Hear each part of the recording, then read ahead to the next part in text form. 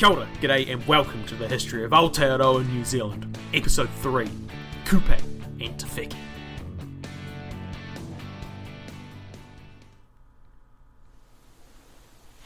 Kupe was a rangatira, a great fisherman who lived in Hawaii. Surrounding Kupe's settlement were the traditional fishing grounds where Kupe and his tribe caught their fish.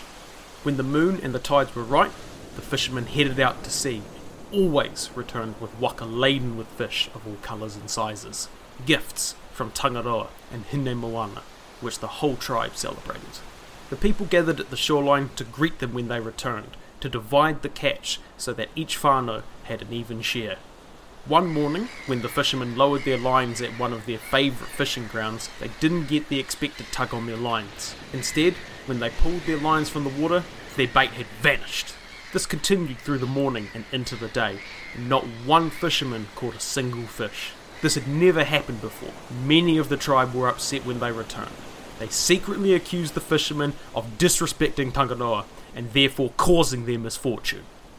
Once Kupe had considered the happenings of the day, a hui was called. The whole island gathered around the evening fire to discuss the fate of their village. Kupe firstly spoke of his respect for the sea, of Tangaroa and Hine Moana, and how they had sustained their village since time began. Kupe also spoke of the fishermen who had generously fed and looked after their tribe since he was a young man, and how respected they were within the whānau. He committed himself to finding out exactly what had happened.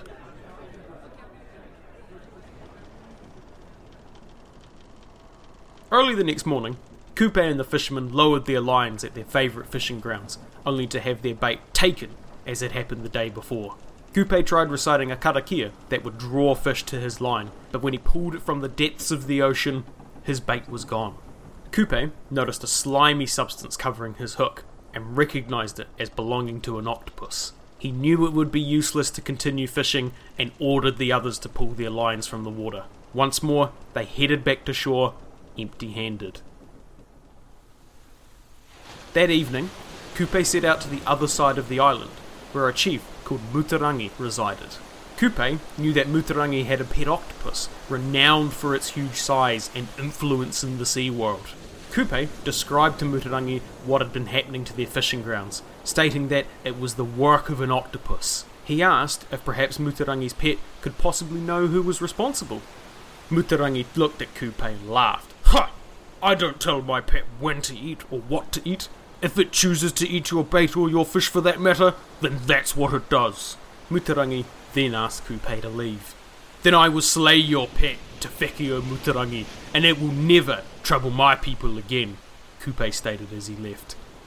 "Unless it kills you first," was Muterangi's reply.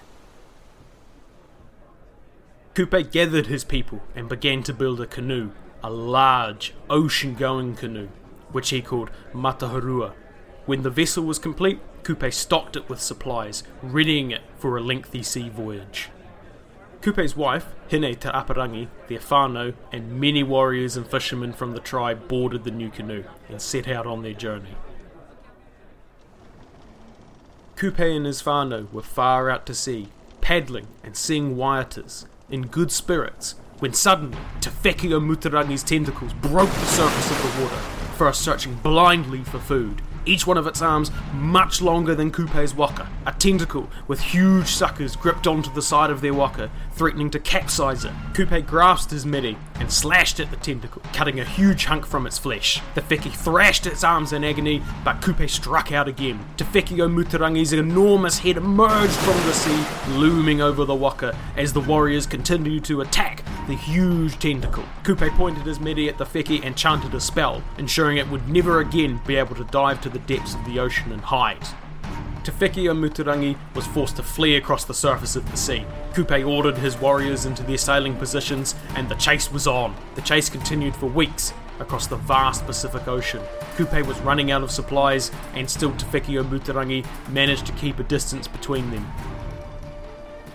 Finally, one morning Hine Te Wheke saw a long cloud in the distance, a sign that land was near. Hine Te Wheke named the land Aotearoa, land of the long white cloud. Hine Te Wheke, Kupe, and the whole whānau were amazed by the beauty of the new land they discovered. The stories they'd known as children of Maui fishing a great land from the sea were true. Kupe landed his waka on the east coast of Aotearoa. His people explored the new land and gathered much needed supplies. Kupe took his dog, Tauru, across the land to the Hokianga harbour. They left footprints in the soft clay while walking around the shoreline. Over many years, the footprints turned to stone and have remained there to this day. When Kupe returned, the pursuit resumed down the east coast of the North Island to Rangi Whakaamoa, Castle Point, where Te Wheke o Muterangi sought refuge in a cave known as Te Ana o Te Wheke o Muterangi. Kupe realised the Wheke was trapped, but because it was late in the evening, he decided to wait for dawn before launching his attack. During the night, Te Wheke o Muterangi slipped, undetected, through the black water of the night and back out into open sea. Kupe continued the chase, down the east coast until arriving at a huge open harbour, Te Whanganui a Tara, Wellington Harbour. Kupe's whānau rested at the head of the fish, as Kupe and his warriors continued on the Wheke's trail. Kupe sailed into Te Moana o Raukawa, Cook Strait, a turbulent and potentially dangerous stretch of water between the North and South Islands of Aotearoa. Knowing the turbulent waters would be an advantage to the Wheke, Kupe chased it into the calmer waters of Tautarunui, Queen Charlotte and Tory Sounds. Because of the many waterways and islands around those areas, the pursuit continued for many days. Kupe finally caught Te Wheke o Muterangi at the entrance to Te Moana o Raukawa from Tautarunui. And the great sea battle began. The Wheke lashed out with its huge tentacles at Kupe's canoe. Kupe and his warriors manoeuvred their canoe to avoid being overturned. Bracing himself with his legs, Kupe struck at the tentacles with his meri, but the giant Wheke fought back, smashing another of its arms into the side of the canoe, causing a huge gaping hole in the hull. Kupe threw a bundle of gourds overboard, which the Wheke mistook for a person, and attacked. Kupe then jumped from his canoe into the back of the giant Wheke and struck a fatal blow to its head. Te Wheke o Muterangi was finally defeated. The eyes of Te Wheke o Muterangi were placed on a rock nearby, which to this day is called Ngā Whātu, the Brothers. During Kupe's long absence, Hine Te Aparangi and her whānau were worried that Kupe had been slain by Te Wheke o Muterangi and would never return. Matiu and Makaro, his two makapuna, slashed their breasts with shells as a mark of mourning. Their blood stained the rocks where they stood. These rocks are near the entrance to Te Whanganui a Tara Harbour and are now named Parewhero, Red Rocks. Kupe did manage to return safely to his whānau at Te Whanganui a Tara after successfully defeating Te Wheke o Muterangi. They all travelled further up the west coast of Te Ika a Maui, the North Island, naming many places as they went, finally settling in the Hokianga to replenish their supplies and to ready themselves for their return to Hawaii. Te Wheke o Muterangi, which was thought of as a bad omen, had led them to a new land they now called Aotearoa, a land Kupe knew future generations would call home. This is the story of Kupe and Te Wheke. Kia ora! I hope you enjoyed that telling of the story of Kupe and the giant Wheke, or Te Wheke. I'm hoping to do more of these retellings every so often to break up the information dumps between episodes, as I think the stories are not only fun, but also shed light on how Māori interpreted and explained the world around them. Since this is something a bit experimental for me, it would be great if you could let me know if you liked this or didn't like it and why, what I can improve on and all that sort of stuff. As ultimately, you're the ones who have to listen to this. I just have to sit here and record it. And as my mum would put it, I do like the sound of my own voice. I like to talk a lot, so it doesn't really matter to me so much, but it probably matters to you. So if you don't like it, or you do like it, let me know. I should add that this is only one version of the story. There are lots that have their own style and differences depending on who is telling them and what iwi the story comes from. The version of Kupe and Te Wheke that I told was found on the Ministry of Education website and is attributed to Wiremu Grace. I also thought I would clarify a few things from the tale, as there were some terms that we haven't covered yet. I didn't want to be giving you too many definitions during the story, as I thought it would break the flow, and then, let's be honest, those who don't want to listen to the boring bits can switch off. First is that Wheke, if you didn't work that out from the story, is the te reo word for octopus. So Kupe fights a giant octopus. This particular octopus is the Wheke o Muterangi, the octopus of Muterangi, on account of the animal being his guardian spirit or kaitiaki, as it is sometimes described in other versions. Kupe is also described as a rangatira, which basically means he is of high rank, something like a noble but isn't a chief, and that he lived in Hawaii, the mythical ancestral homeland of Māori. Tangaroa and Hine Moana are also mentioned, the male god of the sea and the female personification of the sea respectively. So it makes sense that the fishermen would give thanks to these deities after they came back with heavy nets to be divided amongst their whānau. Whānau, meaning family, one of the key social units of Māori society. When the fishermen didn't catch any fish, Kupe called a hui, a meeting or assembly of the people to discuss issues. After this, when fishing, Kupe recites a karakia, a prayer, in this case to earn the favour of the gods of the sea and catch more fish.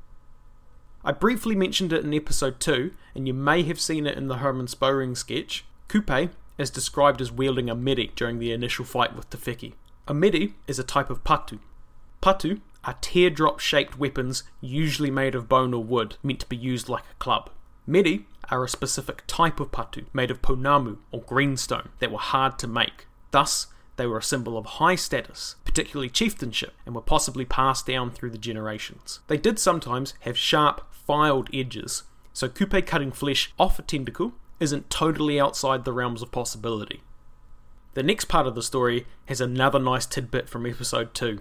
Kupe's wife spots land via the cloud formations, even though she can't actually see the land itself. You see this sort of thing throughout the tale, which just goes to show that these weren't just tall tales or myths. They were a way of preserving history in a totally oral tradition. It's mentioned at this point that Maui brought up the fish, which is the North Island, and we will do Maui's myths at a later date. Hopefully we can get Dwayne Johnson to do some voiceovers, but I'm not really sure I can afford him. Anyway, so when they say Kupe's whānau rested at the head of the fish, they mean the North Island in Wellington Harbour. Eventually, we get to the final battle in the Marlborough Sounds, and Te Wheke's eyes are turned into islands, the brothers. This is a theme we see across Māori mythology, objects or even people turning into features of the landscape. As a side note, the brothers are the only place where you can find the Brothers Island tuatara, of which there are less than 500 left. When Kupe returns, he discovers 2 of his mokopuna have slashed their breasts in mourning, thinking him dead. Mokopuna are grandchildren, so it stands to reason Kupe is likely fairly old in this story. That more or less brings us to the end of the tale and its descriptions. There are other tales of Kupe that we will do, possibly next, or we may do the Māori creation myth next, depending on what you guys prefer. Next time though, we will do a more normal and quote-unquote boring episode. Again, let me know what you thought of this and if you want to hear more. It would be great as well if you could recommend some that you want to hear. To do that, you can contact me through email at historyaotaroa@gmail.com or Twitter at historyaotaroa or Facebook at History Aotearoa New Zealand Podcast. We also have a website, historyaotearoa.com, although it is a bit rough at the moment, so I do apologise. As always, haere tu atu, hoki tu mai, see you next time.